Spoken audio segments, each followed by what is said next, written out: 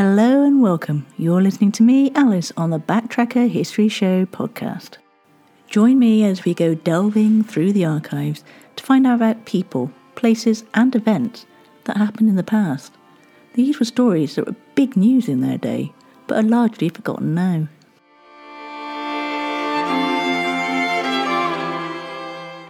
Most of these podcasts have been specially edited from a Bradley Stoke radio show in Bristol, England. And one of the great things about this podcast is that I can go into more detail about each story because there are no time constraints. And it's really easy to show your support just by spreading the word, leaving reviews and sharing with all your family and friends. It really does help. If you want to get in touch with me with show ideas, comments or information, you can via Twitter or Facebook by using @BacktrackerUK with a capital B, capital T and a capital UK, or emailing me at info@backtracker.co.uk. Now, on with the show.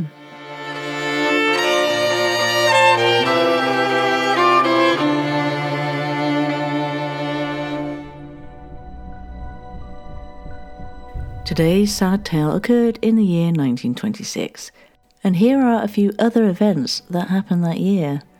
On January the 26th, Scottish inventor John Logie Baird demonstrates a mechanical television system at his London laboratory for members of the Royal Institution and a reporter from the Times. April the 7th saw an assassination attempt against Italian fascist leader Benito Mussolini failing.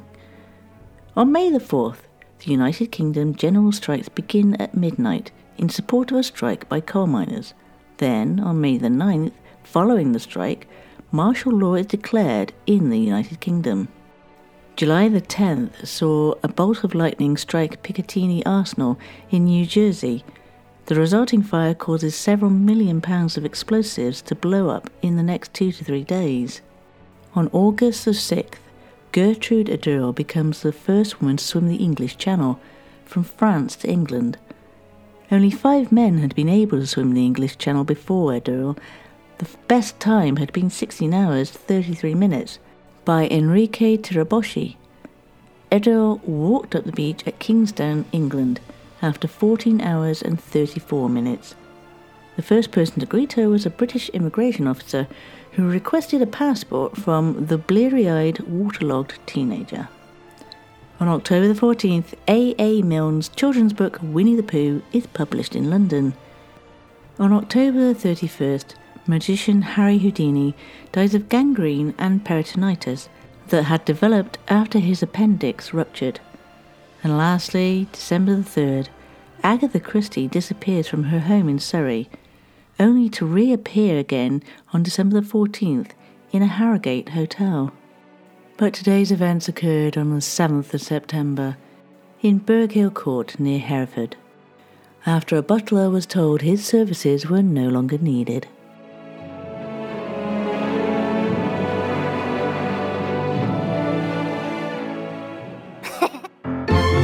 Word on the street. This one made me laugh. This week, I give you Fishing Fleet, where unmarried British women were sent to India each year by their parents during the cool weather to find husbands, mainly in the military. That is an old Edwardian term.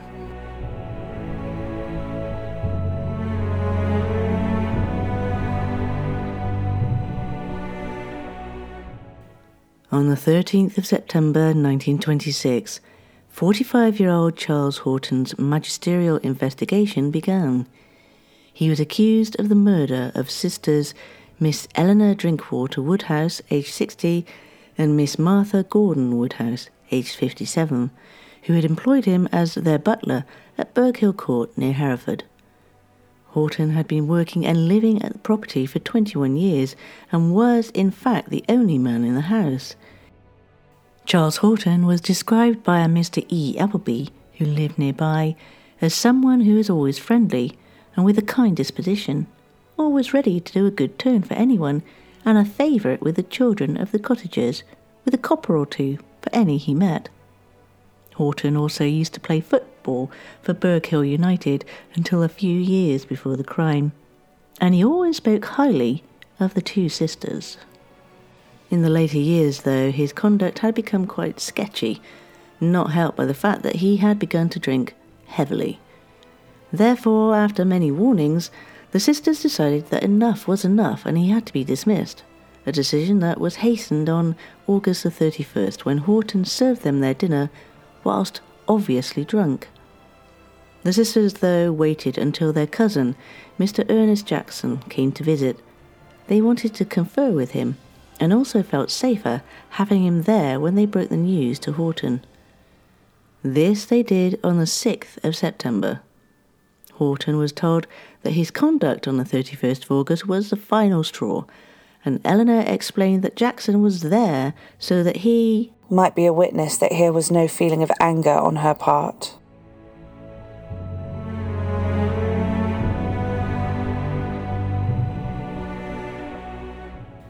When presented with the reason why he was being dismissed, Horton didn't deny that he had been drunk on that day.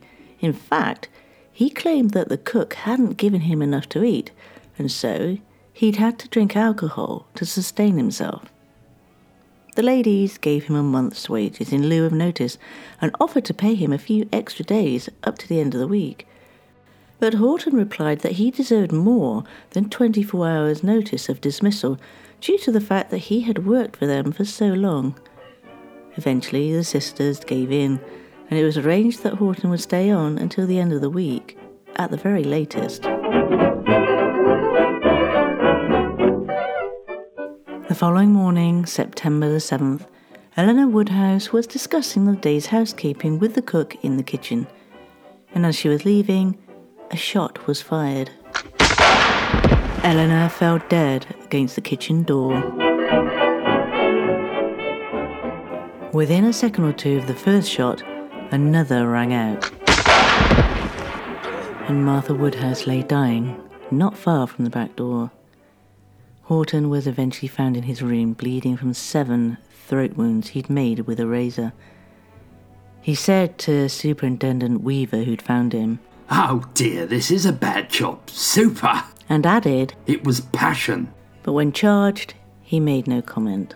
The prosecutor, Mr. Palling, said in court, "Prisoner's duties in the house were extremely light for a house of that size, so much so that he used to spend the morning shooting if he felt disposed in the grounds of the house, which comprised about 300 acres. Mr. Jackson, who was a somewhat frequent visitor, had 2 guns, one of which the prisoner used, and this gun was kept in the butler's pantry."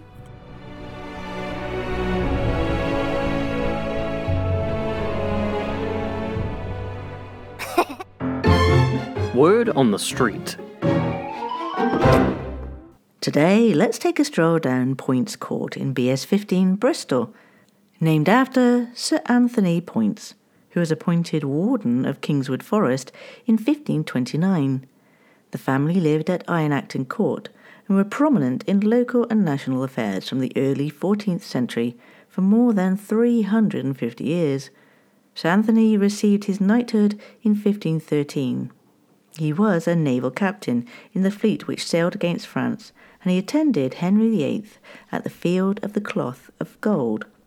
The last member of the family, Sir John, died in 1680, with no successor.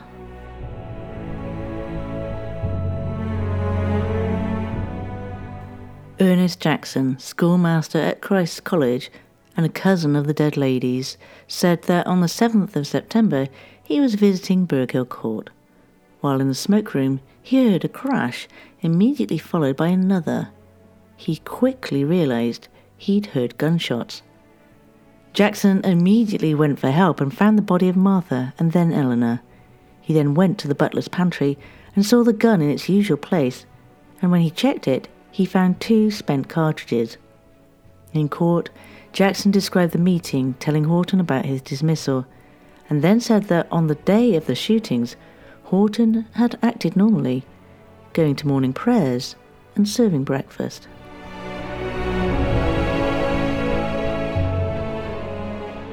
It was the job of Dr. J. Vincent Shaw to examine the bodies of the two sisters. In court, he described the wounds and said that death was due to shock and blood loss from gunshot wounds. The wounds indicated that the two ladies had held up their hands to protect themselves, and the gun must have been fired at close range. He also attended to Horton's superficial throat wound, which might have been caused by a razor. Mrs. Smith, the cook, said that shortly before the tragedy, Horton was acting the same as he always did. Nothing was untoward, and she didn't have any clue of what was about to happen. Mr. John Town, the coachman at the court, told how he had met Horton early on the morning of the murders. He'd asked how he was feeling, and Horton replied, "Not too well, John." Mr. Town went on to say that Horton had been given notice before, but after a day or two had apologised for his behaviour and been given another chance. Mr. Town continued, relaying the events of that fateful day by saying, Just before 10 o'clock, Miss May came and gave me my orders for the day, but didn't say anything about Horton. A short time afterwards, I was on the grounds when the gardener came rushing towards me shouting, "It's happened, John!" I said, "Whatever do you mean?" And the gardener said he shot him. I immediately ran into the house and saw Miss May lying in the back door entrance with her head towards the yard and her feet towards the wall. She was bleeding from the left wrist and above the heart, and I at once thought that she must have stooped a little and put up her left hand to guard the shot. I lifted up her head and she seemed to recognise me, but she didn't call my name. She was not a strong woman, and as she was struggling, I held her wrists and tried to get her away from the wall in case she should hurt herself. By this time, Horton had gone to his bedroom. The doctor and police soon arrived, but it was no good.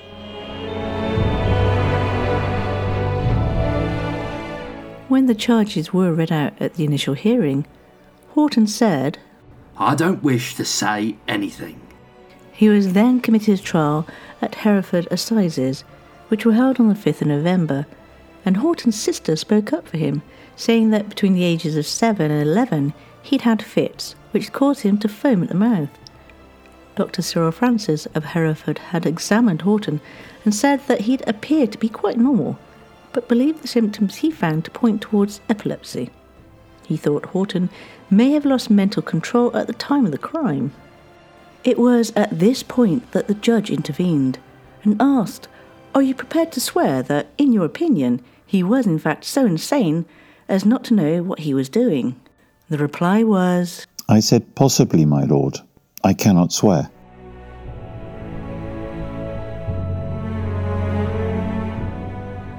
During the trial, Dr. James Bell, medical officer for Gloucester Prison, came and said that in his opinion, Horton had not shown any signs of insanity, mental disease or epilepsy. He didn't think that Horton had an epileptic fit on the day of the tragedy. Eventually, after summing up, Horton was found guilty and sentenced to death. The actual date of the execution was delayed due to a pending appeal against the sentence, which was eventually withdrawn.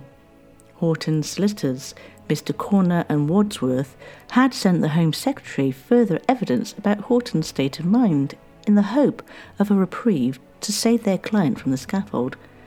But the Home Secretary regretted that he was unable to interfere with the sentence.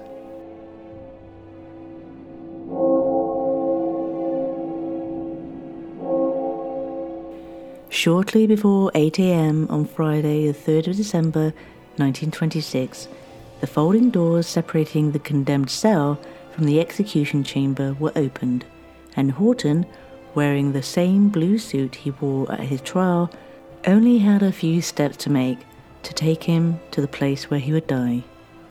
Renowned executioner Pierpoint, along with his assistant Robert Wilson, were commissioned to complete the task. They had arrived the day before, and regulations stated that they couldn't leave the prison until the sentence had been carried out.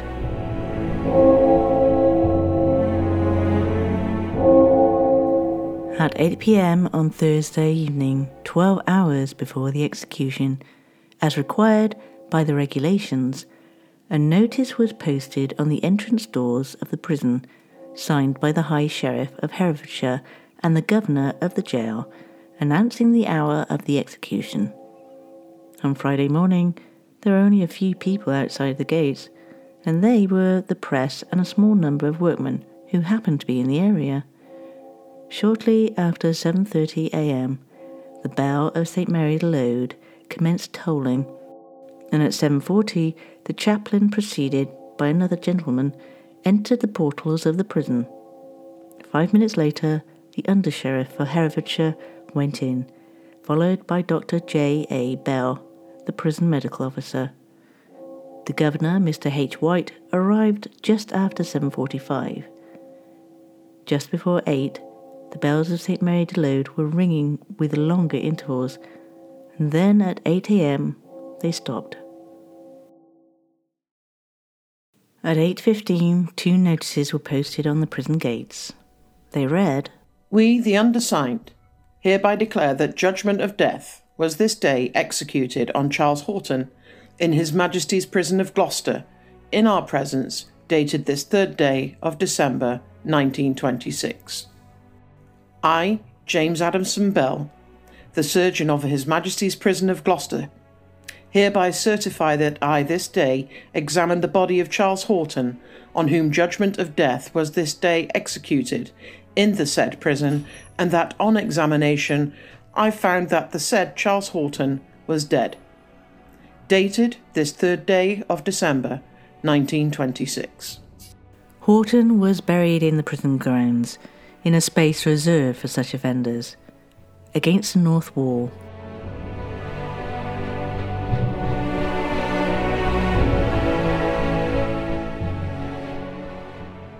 As for Martha and Eleanor, the victims of this tragedy, they were daughters of the late Mr. and Mrs. Woodhouse, who had come to Burghill Court from Liverpool 50 years before, with their children, Eleanor, Martha and son Gordon, when they weren't even teenagers. Their father was a wine merchant who had died about 30 years before the daughters, and their mother died in May 1923 at the advanced age of 93 years. Mrs. Woodhouse had won the title of Burghill's benefactress, and when she completed 30 years' residence in the parish, 401 parishioners presented her with an illuminated dress in a gold frame.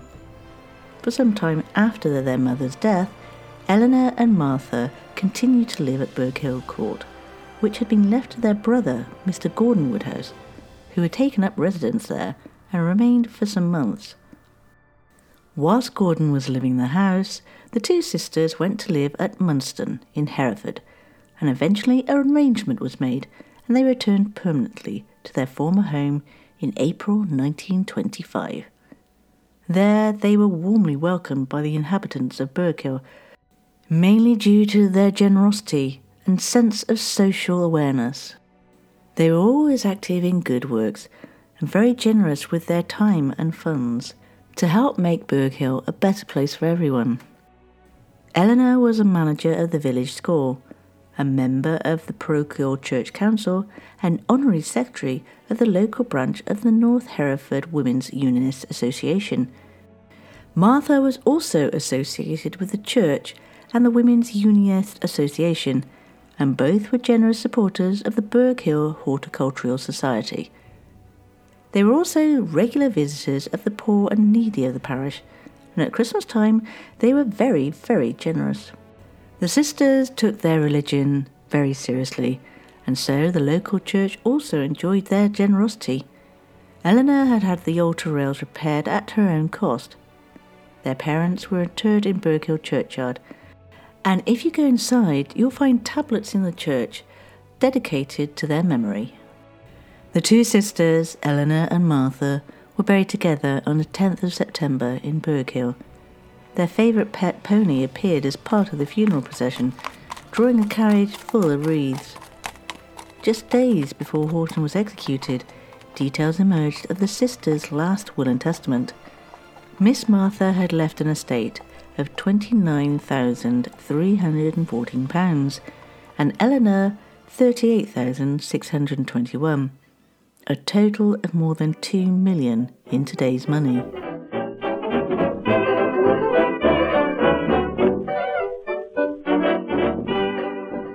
Here's an interesting little tidbit.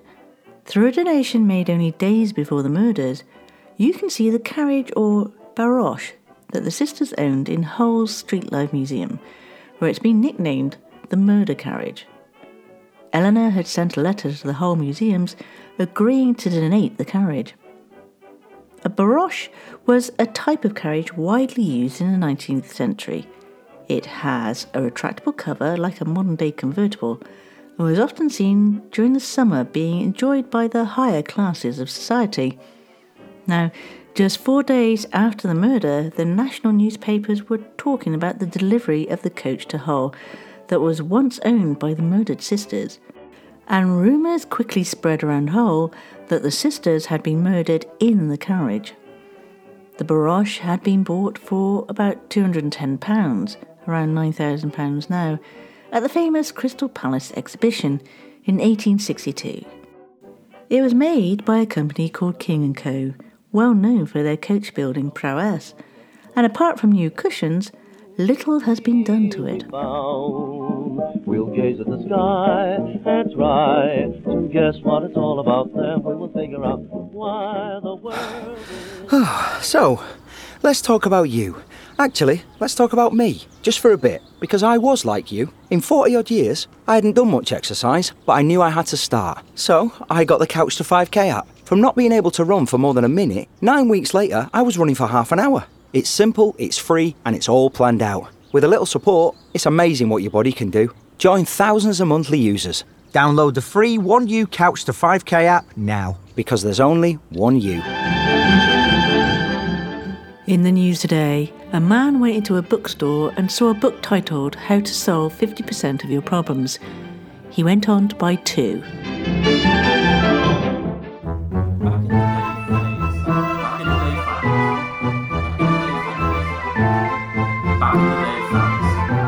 Back in the day facts.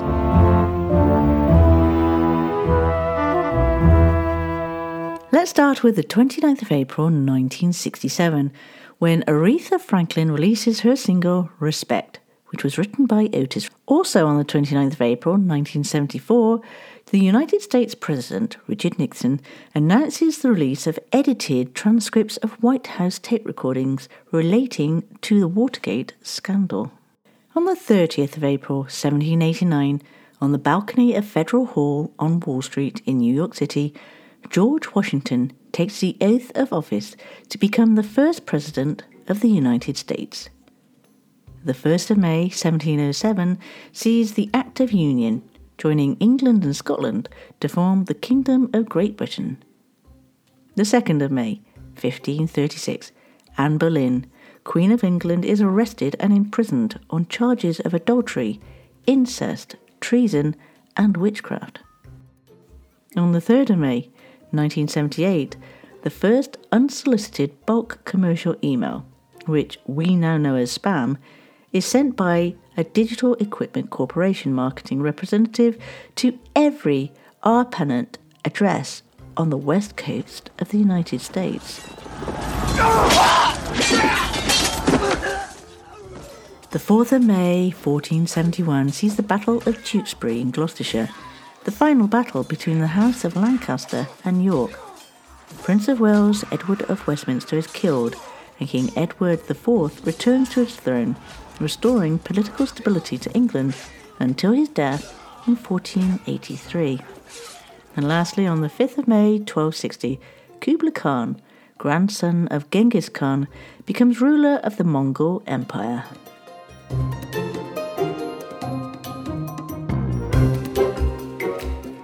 Unfortunately, that's the end of today's show, and I'd like to know what you thought of today's tale. As always, I'd like to take a moment to thank those people who brought today's story to life.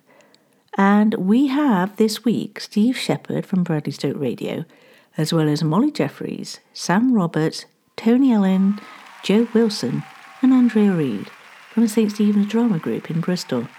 Thank you, one and all.